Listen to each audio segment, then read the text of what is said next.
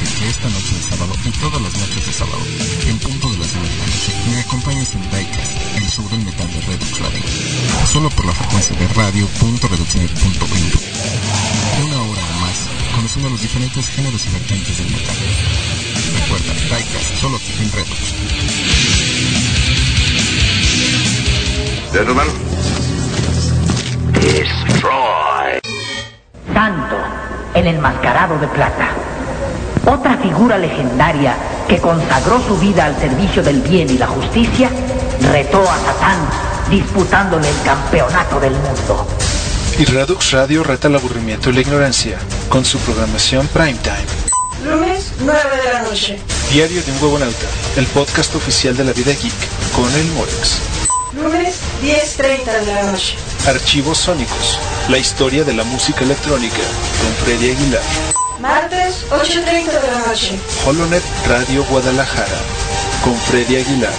Miércoles, 10 de la noche. Miskatonic, la radio del noveno arte, con Gilberto Cárdenas. Viernes, 10 de la mañana.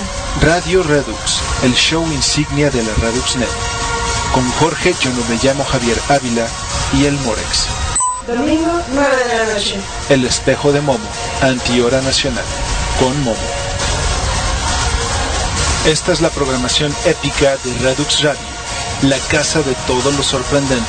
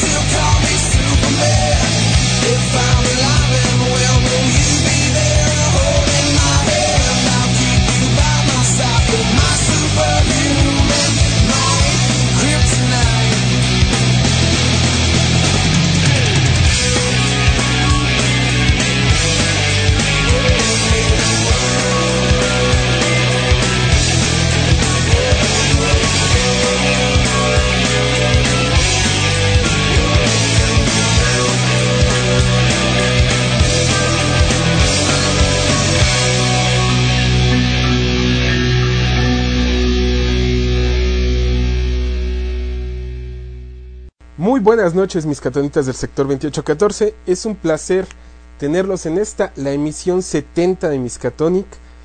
70 programas, Dios, y sigue la mata dando. Muchas gracias por todos los comentarios que me han llegado vía Twitter, también vía Facebook. Mucha gente nos ha escrito, de hecho, vía Facebook.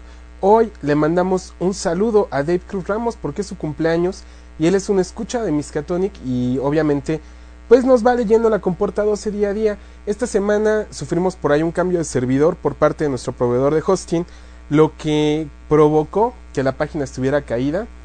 Bueno, parece que ya está completamente restablecida. Si ustedes ven por ahí problemas o algo, repórtenmelo para yo seguirle dando lata a los proveedores del hosting para que todo quede como debe de.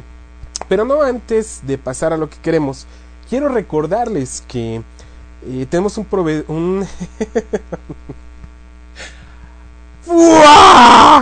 ya tenemos un patrocinador en este programa que es Mercaresulta. Mercaresulta, quien les puede dar todas las soluciones en punta de venta directamente, decanes, decanes, todo lo que ustedes quieran para promocionar su negocio. Bueno, pues con Mercaresulta lo pueden hacer.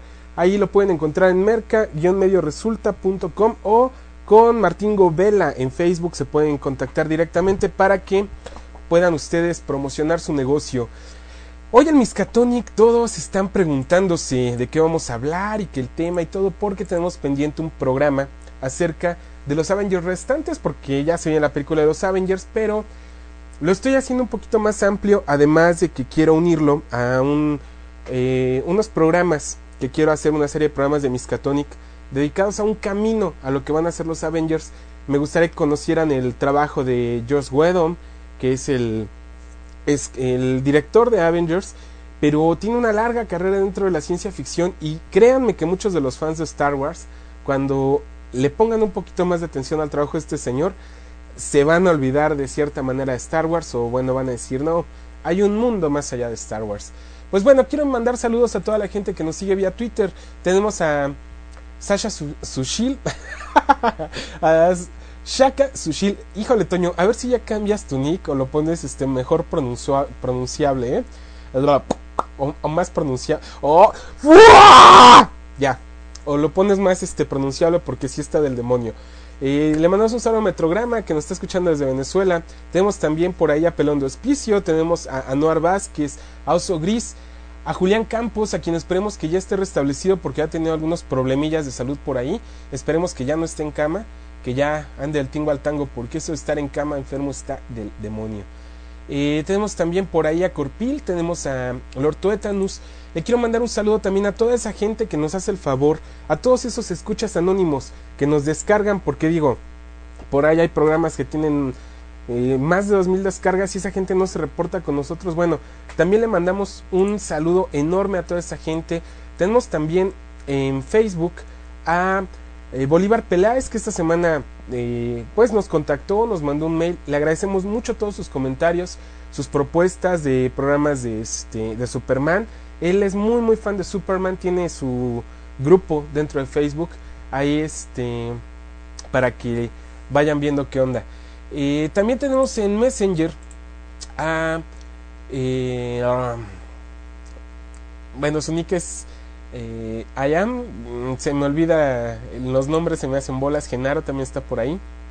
Y me están diciendo que qué onda con el FUA. Pues es que todo mundo, para liberar su energía el día de hoy en México, pues ya tenemos el FUA. Entonces, cuando ustedes se sienten mal y sienten que como que ya FUA, entonces pues ya con eso liberan la energía. Bueno, pues el programa de hoy va a ser en base a una novela gráfica independiente que les va a costar mucho trabajo conseguir por allá los que lo busquen. Esta novela gráfica se llama Jonás, es de editorial Veneno Comics y fue escrita por Nazca Trebly. Es una historia quizá de lo más común, pero quizá de lo más oscura, y pues digamos que en cierto momento, en ciertos pasajes, llegadora a lo que se pueden imaginar. Pues bueno, el protagonista de esta novela gráfica pues obviamente es Jonás. Jonás es un chico de cierta manera común y corriente, podemos pensarlo así. es hijo de un militar y una enfermera. Él vive en una familia pequeña de 5 integrantes y su vida se va desarrollando de lo más normal hasta que él aprende muchas cosas, tiene mucha facilidad para aprender a muy corta edad. Aprende a leer muy joven, aprende a leer a los 3 años, tiene facilidad para los idiomas. Entonces comienza, quizás sin no hablar, comienza a entender muchos idiomas, lo que le permite tener acceso a mucha literatura que había en la biblioteca de su hogar. Y esto le permite ir poco a poco desarrollando una capacidad pues muy, digamos que fuera de lo común para los niños de su edad. Esto lo lleva a que en la escuela vaya adelantándose grados, pero esto mismo lo va aislando de lo que regularmente podríamos llamar una vida normal. Cuando él lo comienzan a avanzar en la escuela, comienza a aislarse, comienza a ser una persona muy solitaria de cierta manera, porque pues no congenia del todo con los chicos de su edad, tiene otro tipo de inquietudes o no entiende de cierta manera las inquietudes de los otros niños. Y los niños, ustedes saben que en la escuela la ley del más fuerte es la que prevalece, entonces pues se aísla mucho. ¿En qué se empieza a refugiar él? Bueno, él se empieza a refugiar precisamente en historias de superhéroes, en comic strips, en comic books, en muchas cuestiones así por el estilo del mundo del noveno arte. Y esto lo va llevando a desarrollar quizás sus propias historias. Entonces llega un momento en que no sabemos si Jonás está viviendo en una historia o está viviendo precisamente su vida misma, ya que se empieza a tornar muy, digamos que de cierta manera catártica la situación. Él se queda huérfano muy joven, cuando es un adolescente se queda huérfano, fallece su madre, más adelante fallece su padre, de las enfermedades más inesperadas que se puedan imaginar, y se queda completamente solo. No hay nadie en este mundo que de cierta manera se entienda de lo que es su vida. Pero toda esa moral, todo ese juicio que le han ido enseñando, lo que él ha ido leyendo en los cómics, en ciertas novelas, porque también llega un momento en que los cómics ya no eran suficientes, pues comienza a darle batalla a los demás libros que encuentra por ahí. Por ahí vemos que entre su literatura favorita está Víctor Hugo, muchos clásicos. Vemos que en otro pasaje está leyendo la Divina Comedia, Quijote, el Quijote de la Mancha también vemos que es gran fan. Inclusive es un elemento muy repetitivo dentro de esta novela. Vemos por todos lados a Don Quijote, al Quijote de la Mancha. Vemos bustos, vemos muchas figuras, cantidad de elementos de Don Quijote de la Mancha. En fin, esto se convierte en la única moral que él conoce en el mundo, porque ya no hay más allá quien lo oriente. Esta moral es la que él lo comienza a hacer sobrevivir en el mundo, pero pues no tarda mucho en comenzar a cometer errores.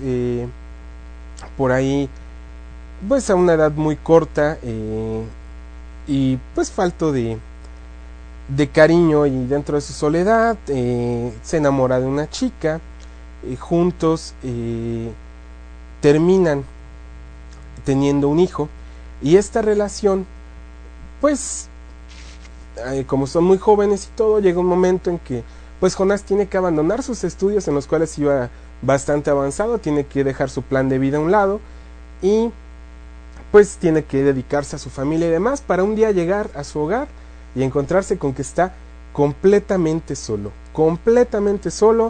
ya no hay esposa, ya no hay hijo, ya no hay nada, y otra vez está solo, tiene que seguir su camino. Dentro de toda esa larga historia vemos que se convierte en un músico callejero de cierta manera, aprende a tocar en la calle. Por ahí empieza a buscar lo que es el secreto de la música, que después vemos que es retomado en muchas historias, en una de ellas una película de Frank Black, donde están buscando la plumilla de uña de dragón, la cual los va a hacer convertirse en grandes músicos. Pues bueno, él lleva su vida así, se convierte de cierta manera en pues en alguien localmente muy conocido, comienza a tener cierto auge, comienza a tener muchas cosas con la parte de la música, compensa el amor que había perdido con la música, hasta que de repente le llega el factor Backbeat a su vida. Si ustedes vieron la película de Backbeat, incluso también la van a ver referenciada en esta novela, en Backbeat, Stuart Sutcliffe, el bajista de los Beatles, tiene que decidir entre seguir en el grupo de rock que puede convertirse en el más famoso de la historia, o seguir con el amor de Astrid. Astrid era una poeta beatnik que fue la responsable de darles el look Beatle a los Beatles, el cortecito ese y su traje con el que los conocimos y demás en el disco de You Know the Beatles. Bueno, pues vemos esto. Entonces, de cierta manera, sigue avanzando la historia y conoce una chica. Aquí es donde llega el factor Backbeat que le estaba platicando, y decide mandar al demonio todo lo que él había logrado con su carrera musical para irse con ella, porque había encontrado el amor y todo. Pasan muchos años, muchos años, y pues Jonás deja a un lado la música, deja a un lado a sus amigos, deja a un lado todo. No se sabe mucho de este lapso en su vida, hasta que de pronto él pues comienza a tener otra vez este sentimiento de soledad, esta necesidad de cariño, de convivencia, y esto lo regresa nuevamente a lo que es el mundo del noveno arte. Otra vez su vida se ve envuelta de viñetas, y otra vez no sabemos hasta qué momento su vida es lo que vemos, o si realmente todo se está inventando.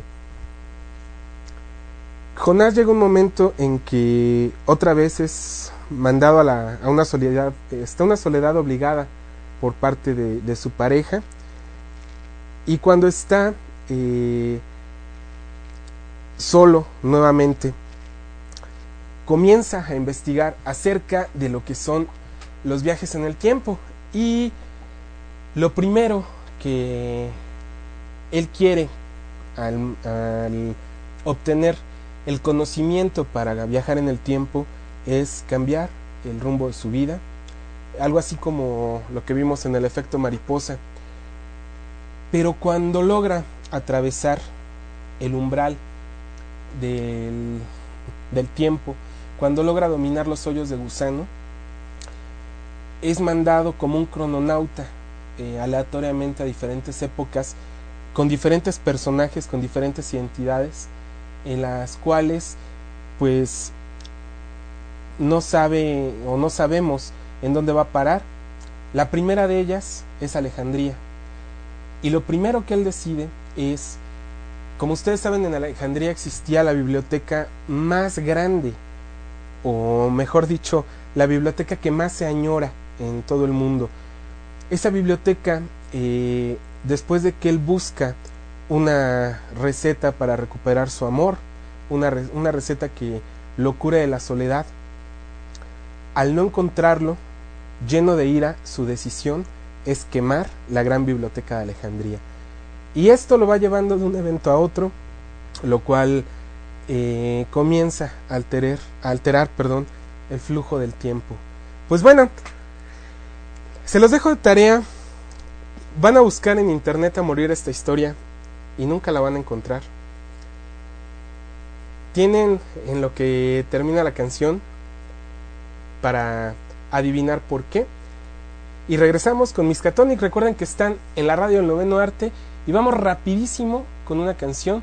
Esto es del señor Greg Dulli, se llama Please Mr. Postman. Bueno, es un cover de los Beatles, obviamente. Esto viene incluido en el soundtrack de la película The Backbeat. Regresamos, yo soy Gilberto Cárdenas y ustedes están en Miskatonic, la radio del noveno arte. Wait, oh yes, wait a minute, Mr. Postman. Wait, Mr. Postman. Mr. Postman, look and see. Oh yeah. Is there a letter in your bag for me? Please, I've been waiting a long time. Oh yeah. Since I heard from that girl of mine. There must be some word today from my girlfriend so far away. Please, Mr. Postman, look and see.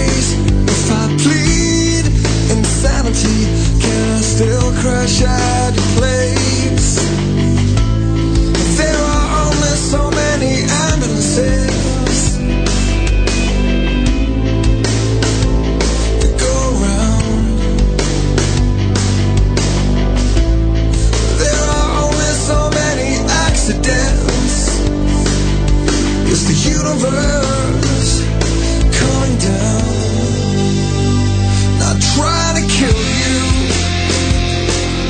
it's just proof of life, not trying to. Ya estamos de regreso en Miskatonic, la radio del noveno arte. Me están comentando algunos que están teniendo problemas. Realmente hoy no se ha caído el programa, está la transmisión bien. Entonces no sé qué esté pasando por ahí con la señal, igual y del otro lado o la lluvia, algo está afectando de cierta manera. Ya me están corrigiendo por acá, es Ayames Abel. Le mandamos un saludo, también un saludo a Genaro que está ahí en el Messenger. A Lico Sidae, que también está por Twitter. Y me dice Anuar Vázquez que no puede entrar. ¿Cómo escuchar Miskatonic en iTunes? En iTunes es por medio de la IP, pero no me la sé de memoria. Ahí, si alguien me la puede pasar, se lo agradecería mucho.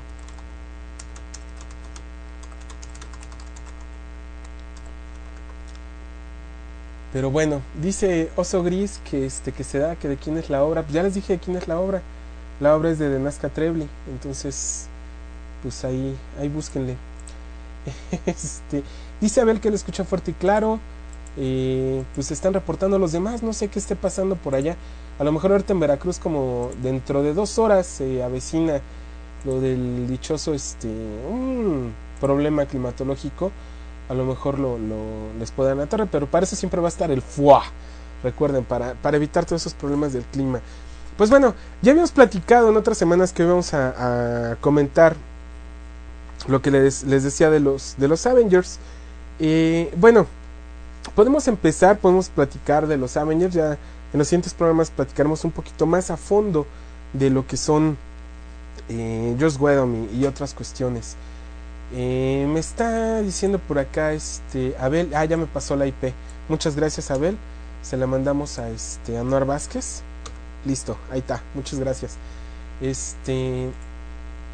Bueno, ¿quiénes son los Avengers que nos faltan, que van a aparecer en la película? Pues obviamente es Black Widow, interpretada por Scarlett Johansson dentro de la película. Y nos falta también Hawkeye, que ahorita no recuerdo el nombre del actor, y que muchos decimos que salió muy forzada la escena en Thor, donde casi lo metieron a fuerzas.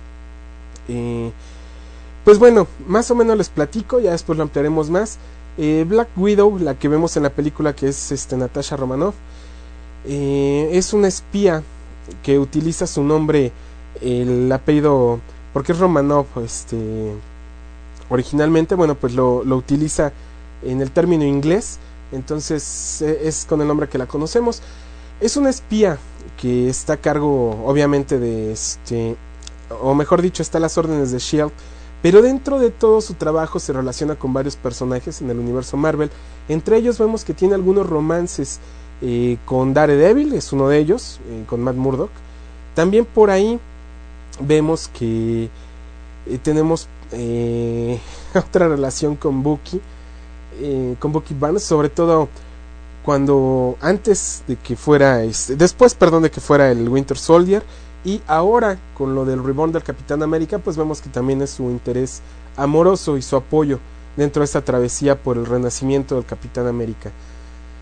Y por ahí también hay unos cómics que pueden encontrar, ya saben en dónde, porque solamente los van a conseguir digitales, de lo que es el origen de Black Widow. Son 3 números, son muy buenos, y por ahí vemos también que Wolverine tuvo algo que ver en su entrenamiento y detallitos así por el estilo, que es interesante el personaje de Black Widow, que siempre ha sido un personaje de apoyo sin llegar a ser un protagonista, con todo y que en cierto momento llegó a ser ella líder de los Avengers, pero no considero yo que tenga un peso como para hacer un peso pesado, ¿no? O lo que piensan hacer con Scarlett Johansson, que quiere Marvel Studios hacer una película independiente únicamente de Black Widow. Hawkeye quizá tiene historia mucho más amplia que contar por ahí. Bueno, pues Hawkeye es Clint Barton, es uno de los miembros más antiguos de los Vengadores, sin ser un fundador obviamente. Él ha pasado por varios roles también. En cierto momento fue Giant Man, lo vemos durante la guerra de Kree Skrull, que tenía esta identidad. de cierta manera cubriendo el puesto que deja Hank Pym libre. Bueno, pues lo retoma Clint Barton. Vemos que también en otro momento fue Ronin, que es el ninja silencioso, un traje que, según cuenta la leyenda, que el traje escoge a su portador, quien también tuvo Maya Hansen por ahí, y bueno, algunos otros personajes más han pasado por Ronin. Él fue Ronin durante la invasión secreta y durante mucho tiempo en los Avengers, esto gracias a Brian Michael Bendis, que si ustedes mal no recuerdan, se ha encargado de retomar mucho de lo que hemos visto en los años 70 sobre todo de los Vengadores. Bueno, lo ha retomado para nuevas sagas. Entonces esto hace con Clint Barton. Clint Barton murió de cierta manera 2 veces. La primera de ellas fue en el Avengers Disassemble, donde vemos que la Bruja Escarlata lo mata, o tiene una muerte ahí, híjole, bien jalada de las greñas, ¿no?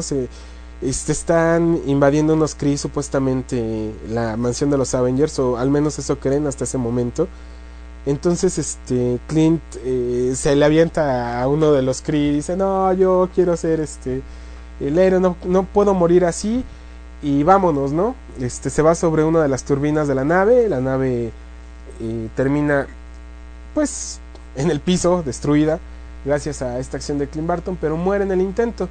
Cuando la Bruja Escarlata rehace la realidad dentro de House of M, otra vez vemos que está vivo, y es de los pocos que sabe lo que pasó realmente, y trata de buscar a gente que lo escuche. Una de ellas es Jennifer Walter, a quien le dice realmente lo que está pasando, pero anda ahí muy como policía chino, ¿no? Ustedes conocen el término. Bueno, lo vemos en un cuadro y en otro tratando de apoyar qué es lo que está pasando, y de hacerles ver a algunos de los héroes que no es la realidad que ellos conocen, lo que están viviendo. Por otro lado, cuando todo regresa a la normalidad dentro de la realidad, muere nuevamente en House of M, pero cuando se restablece la realidad, de cierta manera vuelve a ella vivo, pero en Europa. Él no regresa donde estaba originalmente y comienza a buscar a la Bruja Escarlata para vengarse. Maldito pataña, a mí me hubiera gustado vengarme así de la Bruja Escarlata también. No es de caballeros abusar de una amiga que tiene problemas con su memoria, porque la seduce, y sí, tiene ahí unas escenas eroticonas. Ese cómic, a veces los Avengers ya no eran como tan para adolescentes, ya estaban rayando en la parte max. Brian Bendis les metía mucho eso, y eso lo vemos en los Avengers, ¿no? Después de que resuelve su conflicto existencial por medio de las sábanas con la Bruja Escarlata, regresa con los Avengers, se convierte en Ronin, y bueno, vamos viendo que se comienza a desarrollar todo lo del Secret Invasion, para que al final de esta saga se reencuentre con Mirlo Burlón, con su esposa. Originalmente su esposa hacía muchos años que supuestamente estaba muerta, pero resultó que no estaba muerta, andaba en un table Skrull. Entonces pues la tenemos de vuelta. Y ahora con lo de los eventos de Siege, al terminar Siege, vuelve a convertirse en Hawkeye, Clint Barton. Si bien Clint Barton es un personaje también, salvo que ustedes me corrijan, desde mi punto de vista es un personaje de apoyo, nunca ha sido un protagonista como tal, pero es un personaje interesante. Él originalmente era un ladrón. Como ustedes saben, los circos siempre han sido acusados de ser ladrones. ¿Por qué? Bueno, por la asociación que se les da con los gitanos, y por la cuestión de que van de pueblo en pueblo, y bueno, muchas leyendas que hay por ahí en torno a los circos. Clint Barton es de ser un ladrón, un cirquero, de cierta manera lo adopta, lo enseña a convertirse en un gran arquero, que esa siempre ha sido su gran habilidad, el ser un gran arquero. Y aunque comienza siendo un ladrón, termina convirtiéndose en un héroe. Esta historia, cualquier parecido con Robin es mera coincidencia, pero más o menos es así la historia de Clint Barton, y hasta que se queda con los Avengers, ¿no? En grandes etapas de los Avengers estuvo ahí, que les reitero, y haciendo 1000 cosas dentro de los Avengers. Tenemos mensajes por acá. Tenemos a Omar Martínez que dice: saludos a todos los mis cagomitas, y dice: lo de la venganza es en House of M, terminando después de House of M, es ya, inclusive me atrevo a decir que es post Civil War. es cuando ocurre todo esto. Tenemos por acá en el Twitter también comentarios. Tenemos a Lord Tuetanus que dice que somos geeks porque nos pasamos las estaciones de radio por IP y no por dirección de internet. Pues es que cuando no funcan de otra manera, pues qué más podemos hacer. Pues ya estamos de regreso. Sí, hubo un corte en el programa. Creo que todos se cayeron. Déjenme darles la notificación en Twitter y en Facebook de que tuvimos un corte.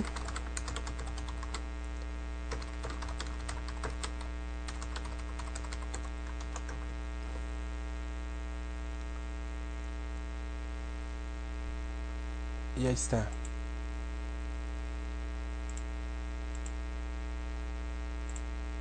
Listo. Ya se están reportando. Bueno, ya están llegando todos por ahí.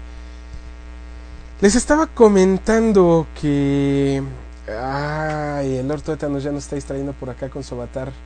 Dice que ¿qué tal su avatar capitanesco? Pues sobre todo porque atrás de ti dice niños y por el tamaño del escudo, pues sin comentarios. Me está diciendo que sin señal, que qué hacen. Denle refresh a su explorador.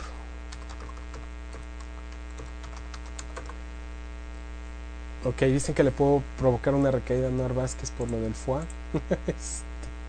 Ya me están reportando que ya están escuchando de nuevo. Bueno, vamos a lo que estábamos. Les comentaba que también un personaje interesante a comentar que va a estar dentro de la película de los Avengers, pues sin duda es Nick Fury. Nick Fury tiene una muy amplia carrera en Marvel. Dentro del universo Marvel ha tenido un peso muy importante porque él ha sido director de S.H.I.E.L.D., de este organismo antiterrorista, pero que de cierta manera siempre, aunque en ocasiones está al lado de los héroes y en ocasiones no, siempre han peleado hombro a hombro para cumplir los objetivos. Nick Fury, ha habido autores como cuando en todo lo que es la saga de Wolverine Origins, con ese, no la de Origin, la primera de 6 números, no, la de Origins, donde él se entera de la existencia de Daken y de todo este rollo. Pues bueno, ahí vemos que Nick Fury pelea hombro con Wolverine y pues también con el Capitán América. Está bastante interesante esto. De hecho, ahí vemos que Bucky era de cierta manera el que entraba al lugar a abrirle al Capitán América camino, mataba a todos los que estaban ahí y luego ya el Capitán América entraba triunfante a dar el golpe final, ¿no? Es lo que nos manejan ahí. Y vemos a Nicholas Fury cuando todavía no era un coronel, obviamente, cuando estaba dentro del ejército rindiendo servicio. Todo esto dentro de la Segunda Guerra Mundial, ¿no? Cronológicamente hablando. Está bastante interesante toda esa parte de la historia.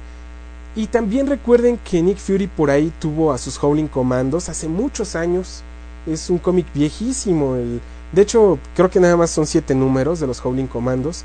Pero después, ahora con los eventos de Secret Invasion, al terminar, Nick Fury aparece. De hecho, son los héroes.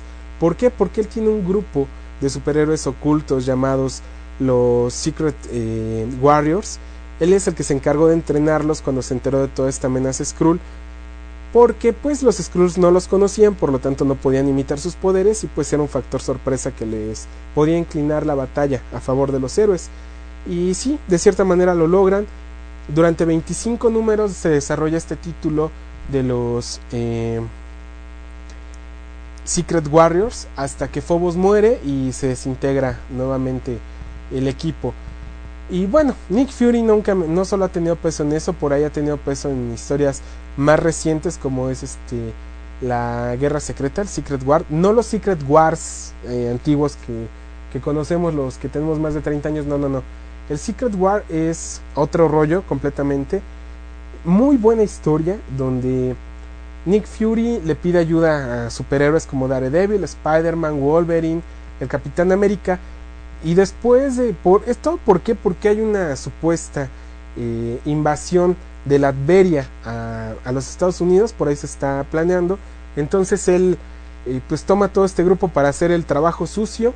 Lo hacen, descubren que les han vendido a los villanos tecnología que supuestamente era realizada para superhéroes, y se ponen las cosas bastante interesantes. Léanla, es muy muy buena historia. Por ahí también hay uno que son los archivos secretos de la Secret War, donde vemos todos los files de cada uno de los superhéroes, vemos las entrevistas y cómo los contacta Nick Fury, lo que les dice y de qué manera les borraron la memoria, porque cuando ellos regresaron, Nick Fury, así sin decir nada, les borró la memoria a todos para que no pudieran recordar este suceso. Está bastante interesante. Dice Omar que si los Bookies se piratearon el nombre de Bucky Barnes, pues a lo mejor. Dice Genaro que tiene menos de 30 y que conoce las Secret Wars. Dice Oso Gris, en lo de Nick Fury, ¿por qué el cambio de raza? Él no era de color, ¿o sí? Bueno, ahí les va cómo lo veo yo. Si hay alguien, como ahí está Licos Ideas, si hay alguien que lo ve diferente, pues que me corrija. Según yo, Nick Fury, cuando usaba sus disfraces electrónicos, porque él tiene muchos gadgets, ¿no? Para protegerse de los espías, de que lo vayan a encontrar, lo vayan a matar, etc. Entonces él usa unos escudos holográficos como los de Megamente. Para los que ya vieron Megamente, así funciona. Y siempre que se ponía este escudo, él era de raza negra. Inclusive en la Secret Invasion retoman lo de un número muy viejo de Avengers. Incluso era era un número viejísimo de Avengers, donde él está teniendo supuestamente una relación con un agente de S.H.I.E.L.D. infiltrada, pero resulta que era una Skrull. Pero siempre que se veían en un motel de mala muerte ahí en el puente de Brooklyn. Ahí se da cuenta que ella es Skrull, la mata incluso, descubre que sí, que es un extraterrestre, y es cuando comienza a planear todo este rollo de los Secret Warriors.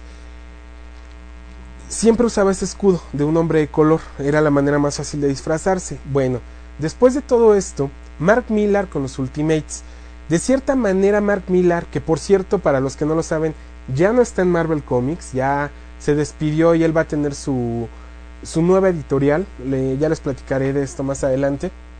Bueno, él, si se fijan en los Ultimates, les dieron un parecido o un perfil a cada uno de los Ultimates basado en algún actor.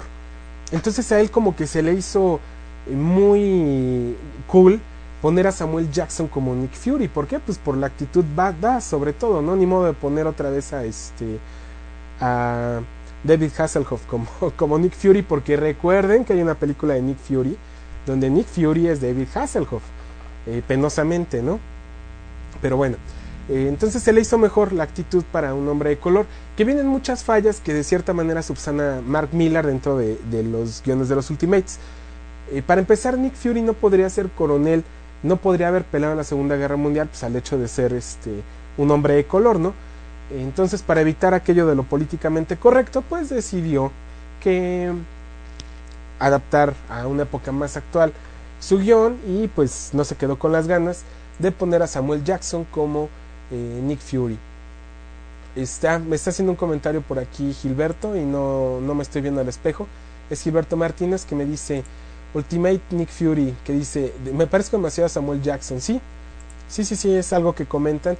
Inclusive, si ustedes recuerdan, en los Ultimates hay una parte donde están diciendo que hay un estudio hollywoodense interesado en hacer una película de los Ultimates, y empiezan a decir, ¿y quién sería buen actor? No, pues a mí me gustaría que me interpretara, dice el Capitán América, le dicen, ¿no? Yo creo que a ti te interpretaría Chris O'Donnell. Y luego le dicen a Nick Fury, dice, yo creo que lo más seguro es que a ti te interpretaría Samuel Jackson, ¿no? Y detalles así por el estilo.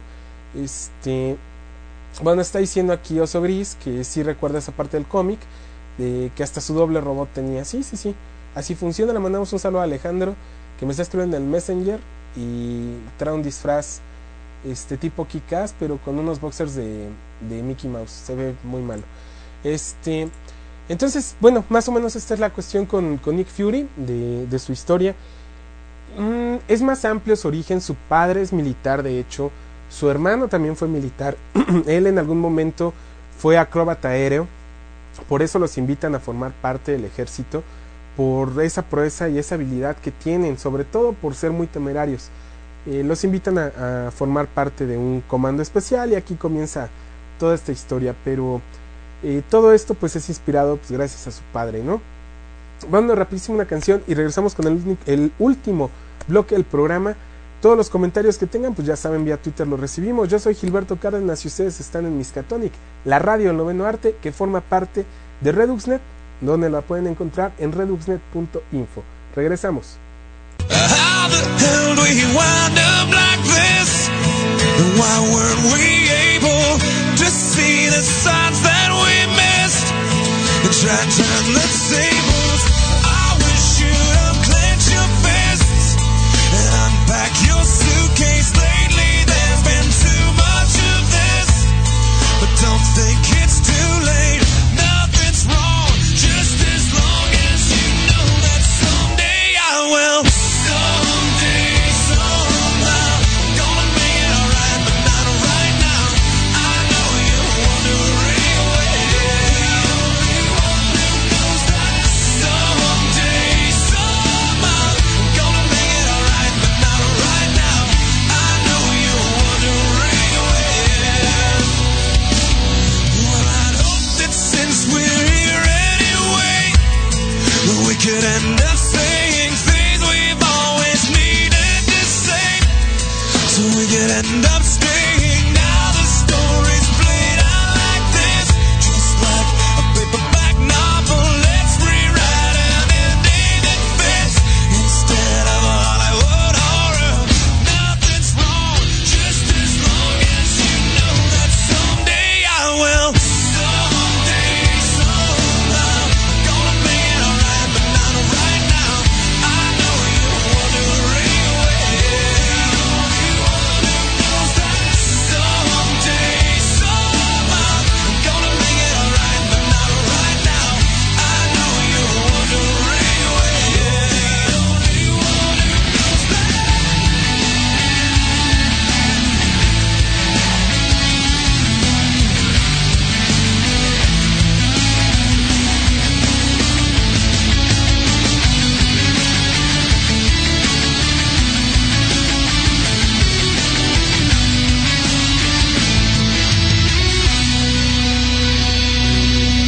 how the hell do we wind up like this? Why weren't we able to see the signs that we missed? Try to turn the tables. Now the story's played out like this, just like a paperback novel. Let's rewrite an ending that fits instead of a Hollywood horror. Nothing's wrong, just as long as you know that someday I will. Someday, somehow, gonna make it alright, but not right now. I know you're wondering someday, somehow, gonna make it alright, but not right now. I know you're wondering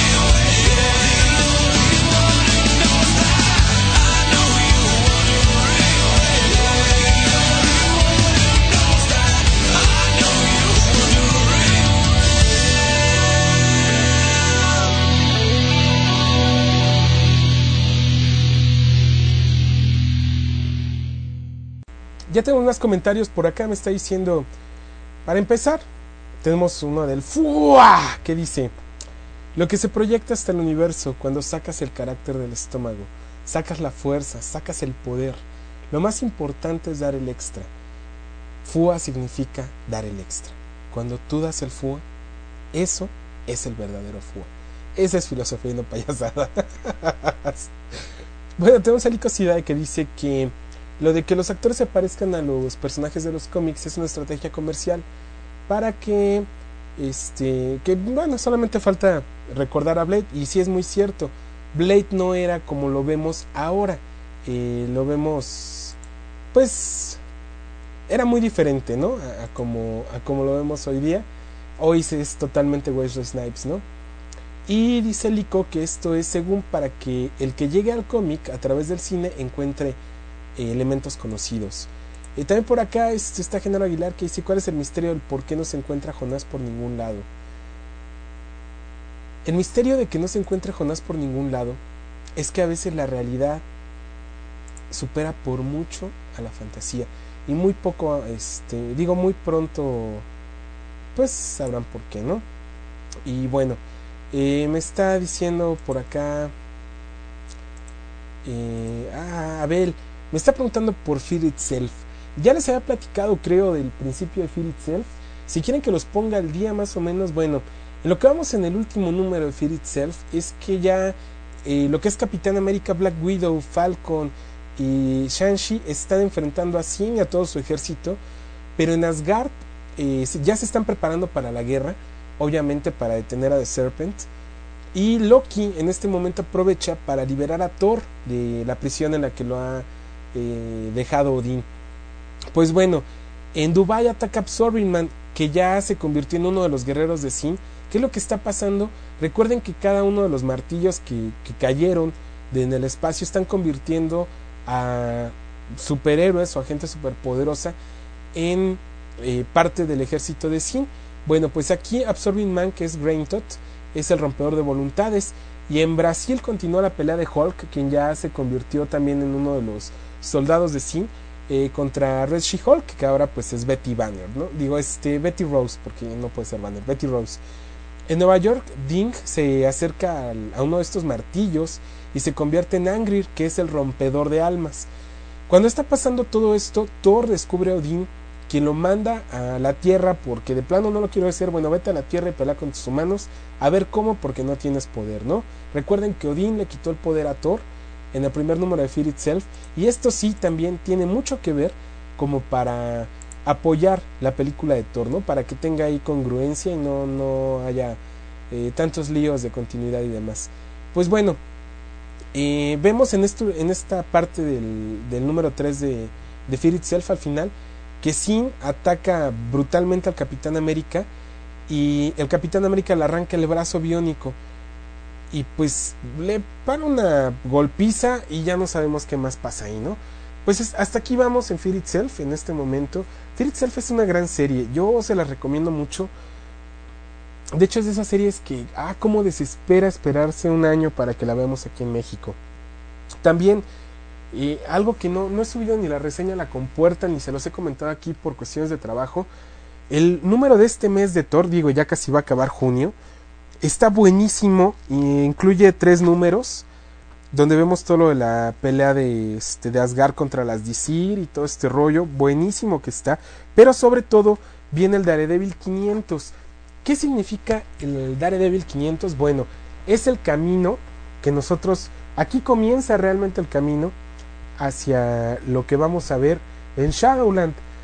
Y si bien Shadowland no fue lo mejor o lo que nosotros queríamos, este número 500 y de aquí al 509 me parece, es buenísima la historia de Daredevil. Nos amplían muchísimo el origen de Matt Murdock. Vemos un Matt Murdock desencantado de la vida, muy buen personaje. Aparte, aquí termina la intervención de Ed Brubaker como escritor, y nos damos cuenta que eso de que el regreso del rey, cuando Kingpin era el que estaba regresando, nosotros pensábamos que eso se referían con el regreso del rey, y no. El regreso del rey significa el regreso del rey de la mano. Pero ¿quién es el rey de la mano? O el líder de la mano, pues Matt Murdock. Está buenísimo ese número, léanlo. Y digo, por 59 pesos vienen prácticamente lo que son 6 cómics, vale mucho la pena. Pues hemos llegado a la hora que más odia a Anuar Vázquez de los miércoles. Miskatonic estuvo de foie, entonces sí estuvo muy viajado el Miskatonic de hoy. Espero que les haya agradado. Se aceptan comentarios, ya saben, vía Twitter, que es @compuerta12, también vía Facebook. Ya tenemos la página de Compuerta 12. A todos los que nos escuchan, allí búsquenos como Compuerta 12, ahí está la página, y denle me gusta para que cada vez nos conozca más y más gente. Pero también tenemos el correo de este programa, que es miskatonic@compuerta12.com, para que ustedes puedan enviarnos comentarios, reseñas, todo lo que ustedes quieran, nos lo pueden hacer llegar por ese medio. Les agradezco mucho su compañía. Yo soy Gilberto Cárdenas y ustedes hoy estuvieron escuchándonos en Miskatonic, la radio del noveno arte. Nos vemos el próximo miércoles ya con programa formal y con la promesa de que vamos a ampliar todo lo que estuvimos platicando acerca de Black Widow, de Nick Fury y pues obviamente de Clint Barton. Nos vemos, gracias.